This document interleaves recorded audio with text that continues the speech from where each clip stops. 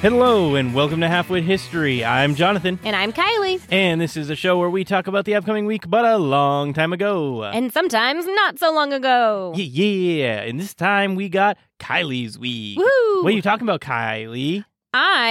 So this is for the week of January 3rd through January 9th. So it is the first episode of 2022. Woohoo! Woohoo! Goodbye, 2021. You were no fun.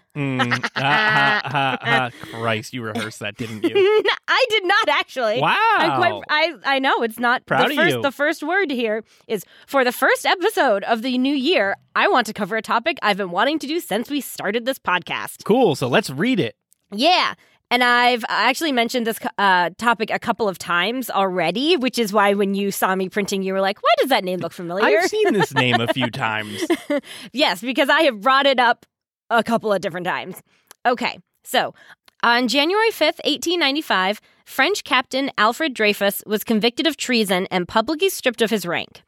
Frequently referred to as the Dreyfus Affair, this totally backfired and became one of the most infamous events in French history. Ooh, yeah. That says a lot because there's a few events in French history that are fairly infamous. Well, yes. Yeah. So first, a little bit of background. Alfred Dreyfus was born in 1859 in the Alsace region of France. He was the youngest of 9 children born to Raphael and Jeanette Dreyfus. Raphael was a prosperous, self-made Jewish textile manufacturer who had actually started out as like a peddler. So like straight up just like poor peddler.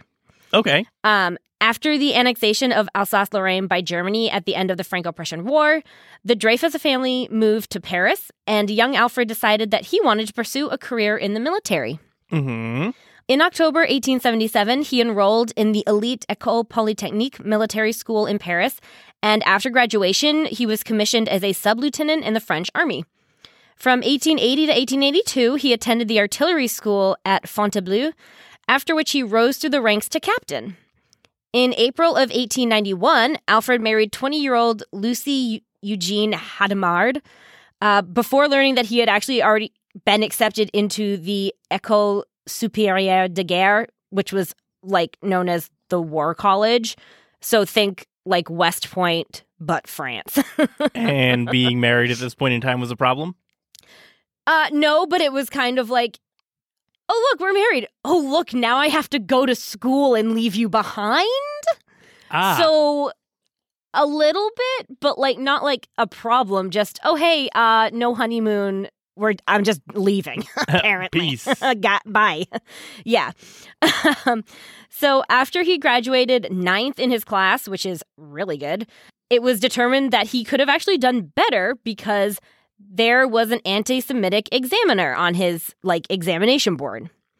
So this examiner, General Bonfond, sorry. What a name. I haven't said it out loud yet, and then I said it, and I had to laugh. Bonfond. Felt that, quote, Jews were not desired on the staff, and gave Alfred poor marks for Côte d'Amour, which is French slang for being attractive or being likable. So basically, he gave him bad marks because he was Jewish, because he didn't like the way the Jewish features looked. But it's called attractive? It's slang. So yeah, basically, they decided that he was not desirable enough, essentially, for being on military staff. Or too desirable. We don't really know what the slang is saying. I mean, maybe. Well, no, he rated him low on attractiveness. Therefore, oh. Yeah, no, he gave him very low marks on this attractive quality. The way you said it earlier was he gave him very low marks for being what they would call this word, which means attractive. Oh, no. So I thought they were like, get out of here, pretty boy. If only. No. They gave him low marks in the category that was likableness, attractiveness, that kind of. Do you fit into this no, you're ideal terrible. Of a military whatever? Yeah. And they were like, mm-mm. I was thinking that you said that he was this super pretty boy, and they're like, we can't have that. No, if you look up a picture of him, he's really not that attractive. Alfred Dreyfus, pretty boy extraordinaire. If only. He might have had an easier life. All right. Anyway, so Bonfond did not like him. And his assessment... I can't hear "pom pom" without saying "oh." It's terrible. I But hate you. You're the worst. if you didn't laugh at it the first time, I would have never found something funny to laugh about. I hadn't said it out loud, and as soon as I did, I was like, oh, no. Yep. All right. Anyway. So tell me a little bit more about "pom pom." Well, so his assessment not only lowered Alfred's grade, but he did the same thing to the other Jewish candidate, Lieutenant Picard.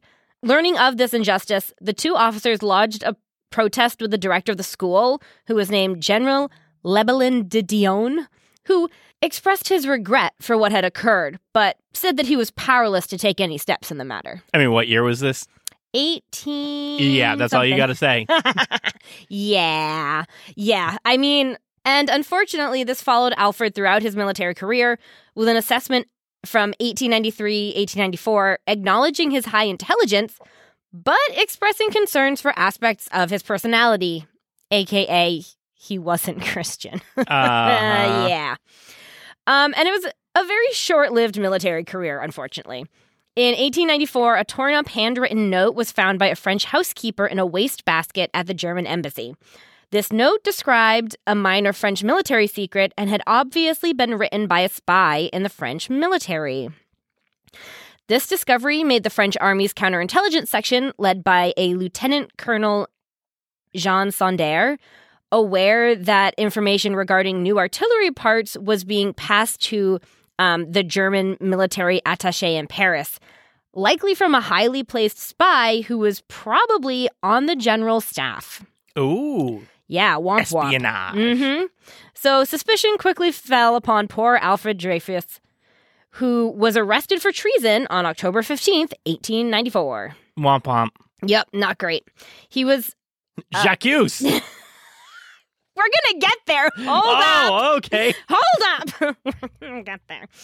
Anyway, so he was convicted in a secret court-martial on January 5th of 1895, publicly stripped of his army rank and sentenced to life imprisonment on Devil's Island in French Guiana. Hey, we talked about that. Yes. We had an episode on Devil's Island. Yes. There we go. Maybe that's where I'm clicking the name from. Yes. Following French military custom of the time, Alfred was formally degraded by having the rank insignia, buttons, and the braid cut from his uniform. Rude. And his sword broken. Rude. Like right in front of him.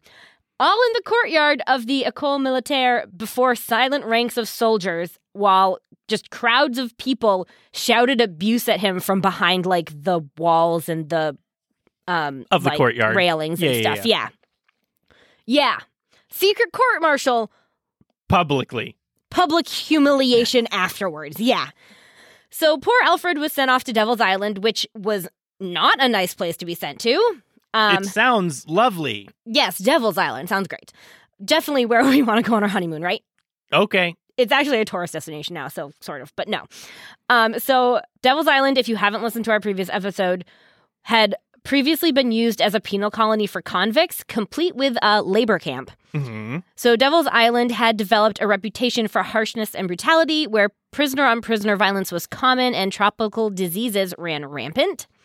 So fun fact, and by that I mean the opposite of a fun fact. You're normally pretty good at those. Rude. In 1854, France passed a new law of forced residency that required convicts to stay in French Guiana after completion of the sentence for a time equal to their forced labor time.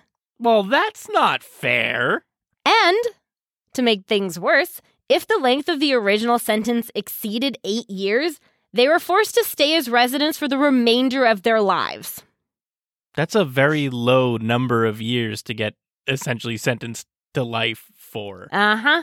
Imagine having, like, been convicted of, like, something, I mean, not trivial, but, like, probably not bearing a life sentence when you're, like, 30. And now you're stuck there for life. And now you have to live there forever. Yep. That's awful. Yep. But anyway, back to the Dreyfus affair. So in August of 1896, the new chief of French military intelligence, Lieutenant Colonel Georges Picart, not Picard, Picart. Okay. There's an R. Okay. I'm going to get lost really fast. But... Oh, yeah, it's fine. Reported to his superiors that he had found evidence to the effect that the real traitor was actually a man named Major Ferdinand Walson Esterhazy. That's That's a name, right? French people have fun names. I'm sure I'm not pronouncing it right, but I like saying Esterhazy. So it's fun.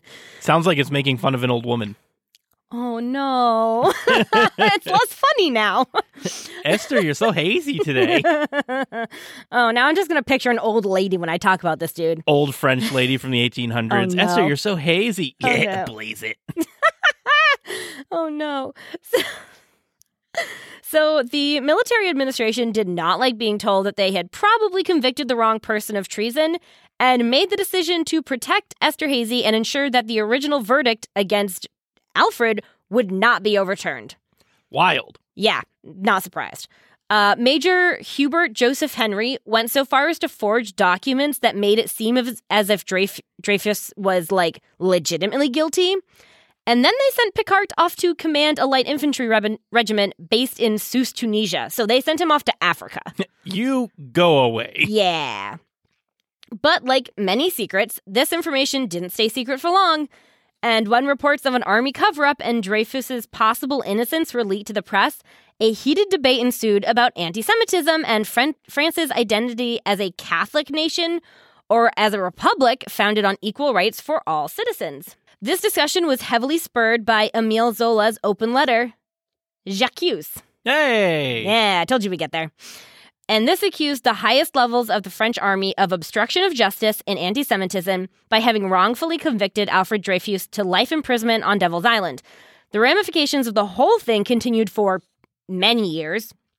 And for example, on the 100th anniversary of Zola's article, France's Roman Catholic daily paper, La Croix, apologized for its anti-Semitic editorials during the Dreyfus affair. Like, in their paper, they legitimately just slandered Jewish people. Oh. Just openly and unapologetically. And they didn't apologize for 100 years. Yeah. So, it's kind of not a great look. There's quite a bit of that that went around. Yeah. I mean, it's still happening for a lot of places. Uh-huh. So, yeah. So Zola was actually brought to trial for libel for publishing J'accuse and was convicted 2 weeks later. He was sentenced to jail and was removed from the Legion of Honor. So to avoid going to jail, Zola fled to England and stayed there for a little over a year. And back in France, Esterhazy was found not guilty by yet another secret court-martial. Weird. I know. And then he also fled to England, where he shaved off his mustache because apparently that was his best effort at a disguise. Well, I mean, a lot of people's best effort at a disguise is adding a mustache, so... True, and it is 1898, so like, or 1890-something. So, I mean, I guess if you're like, mustache is your identifying feature, yeah, getting rid of it would be pretty good, I guess. Uh-huh. I was just being mean because he's a bad guy. Uh-huh. Anyway, so apparently in 1898, he had even confessed to having written the note to a reporter for The Observer, but since he had fled France, there really wasn't anything that they could do. He was, like, basically outside their jurisdiction at that point. Yeah. The reporter published the interview of his confession and wrote a, editorial column accusing the French military of anti-Semitism, again, and calling for a retrial for Alfred. This coincided with a very passionate campaign in France from Alfred's supporters, which did successfully result in a retrial for him. Oh, and did I mention that the blatant forgeries by Major Henry were discovered and publicly admitted to in August of 1898? Oh, yeah. Got him. This caused the government to refer Alfred's original court-martial to the Supreme Court for review the following month over the objections of the general staff. So, the guys who had decided that Esterhazy was more important than Alfred. Right. So all those people were like, no, you can't accuse this guy. Yeah, hey, we don't want the fact that we literally covered this up to get out. 8 months later, on June 3rd, 1899, the Supreme Court annulled the original verdict and ordered a new military court-martial. Still, those people who fully believed that Alfred was guilty wouldn't give up, despite, the person who had forged the documents literally having been like, yeah, I forged those. He was found guilty again. Mm-hmm. On September 8th, 1899. Good. This is exactly how I expected this to go. Yeah, right? Yeah. So he applied for a retrial, but the government countered by offering him a pardon, rather than exonerating him. This would allow him to go free, provided that he admit to being guilty, and it allowed the military to save face with the public, which is really what they wanted. Although he was clearly not guilty, he chose to accept the pardon in order to avoid returning to Devil's Island, likely for the rest of his life at that point. Well, so, yeah. I would have taken the pardon too. Yep, sure, whatever, I'm guilty. Get me out of here. But it did mean that, legally, he was still guilty of treason. Yeah, he was still... yeah. Which sucks. So about this turn of events, Alfred said... Does it suck? I mean... Who really cares about what governments think of you? I mean, especially yes, but when they're corrupt. He had wanted to be a military man since childhood. So I think having had that institute so clearly turn against him was probably heartbreaking. Yeah, but that's every military. Well, I mean, that's probably true. That's every military. Everyone who's man, I want to do good and go to the military. Guess what? Military doesn't want to do good. Doesn't matter what country you're from. There is very much a tendency of just blatant destruction. And anyway, yep. We're getting off topic. So about this turn of events being pardoned and not exonerated, Alfred said, quote, "The government of the Republic has given me back my freedom. It is nothing for me without my honor." So clearly, he felt this hard. Mm-hmm. That, he may be free, but his name wasn't, essentially. Right. Yeah. So, not long after this, and despite Emile Zola's previous conviction, an amnesty bill was passed, and it covered, quote, "all criminal acts or misdemeanors related to the Dreyfus affair or that had been included in a prosecution for one of these acts." So basically, it meant that Zola was no longer in trouble. Right. And it meant that Picard could come back from his exile, essentially, in Africa. But it also meant that those who had concocted evidence against Dreyfus were also free. off the hook. Yep. So that's not the best. They're well, we can't do it right this way. We can't do it right that way. We can't make this guy happy. We can't make those guys happy. Let's pretend it never happened. Yeah, exactly. They were just we're just going to sweep it all under the rug and whistle as we walk away. So in 1904, a retrial was granted, and in July of 1906, a civilian court of appeals cleared Dreyfus and reversed all previous convictions. The Parliament passed a bill reinstating Dreyfus into the army, and on July 22nd, he was formally reinstated to the military with a promotion to the rank of major and was decorated as a Knight of the Legion of Honor. Well, that's nice. Yeah, and the Legion of Honor is the highest French order of merit, both for military and civilians, and then it has a couple of ranks within it. Right. The army, though, didn't publicly declare Dreyfus innocent until 1995. Wow.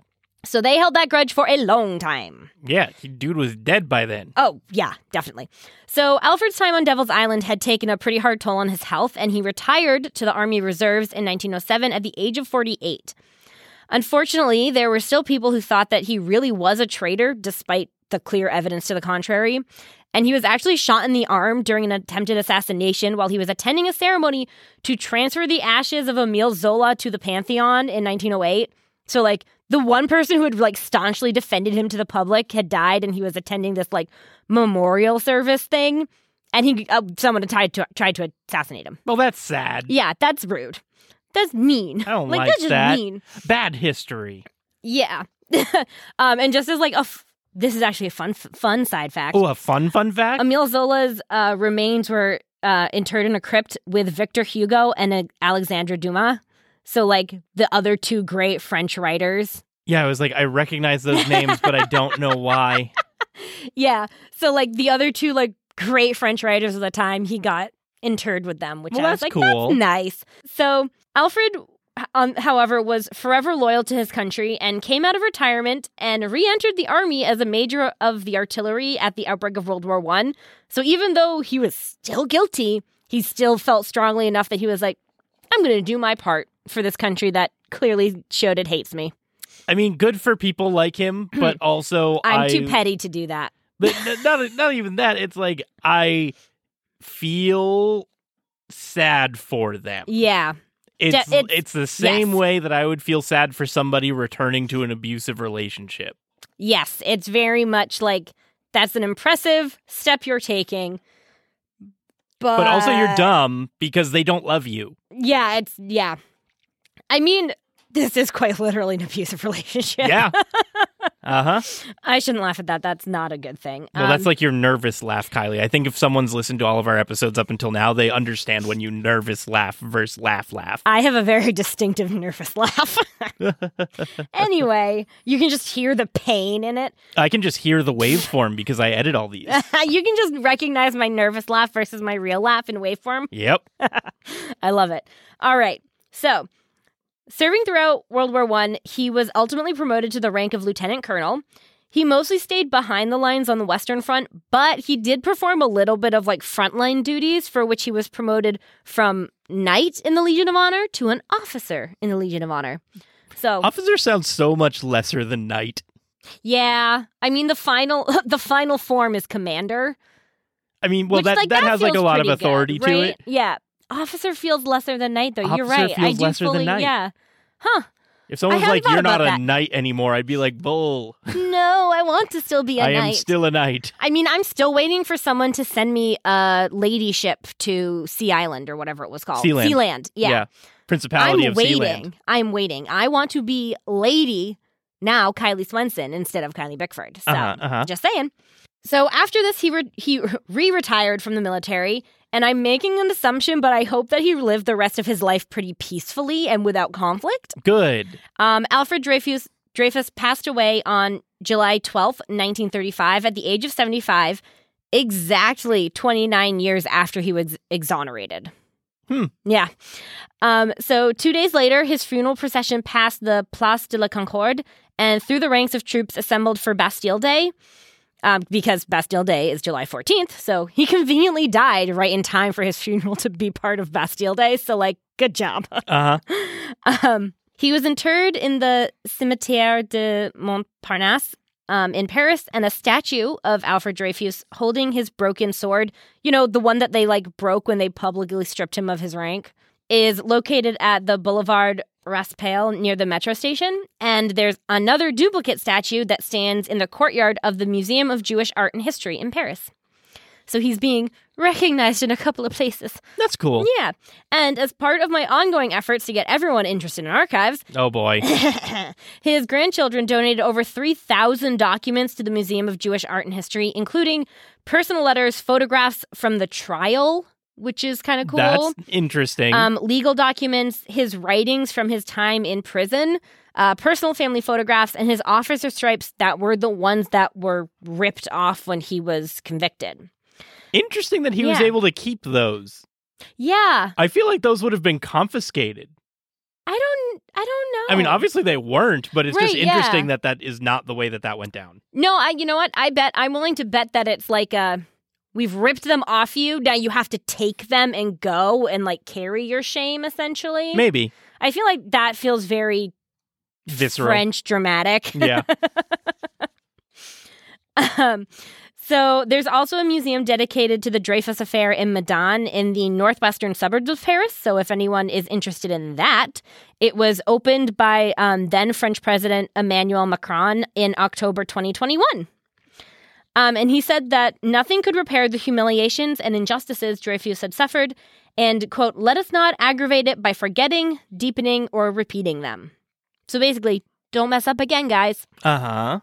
And that is the story of Alfred Dreyfus and the affair that marked the start of a new phase in the history of the Third Republic, a phase in which a series of radical-led governments pursued an anti-clerical policy that culminated in the formal separation of church and state in 1905 in France. Oh, interesting that's how that all boiled down. Yeah, so those like increasing antagonistic elements between like the right and the left really forced individuals to choose sides, essentially, which made like a huge lasting impression on the French as a nation and like their national ideals.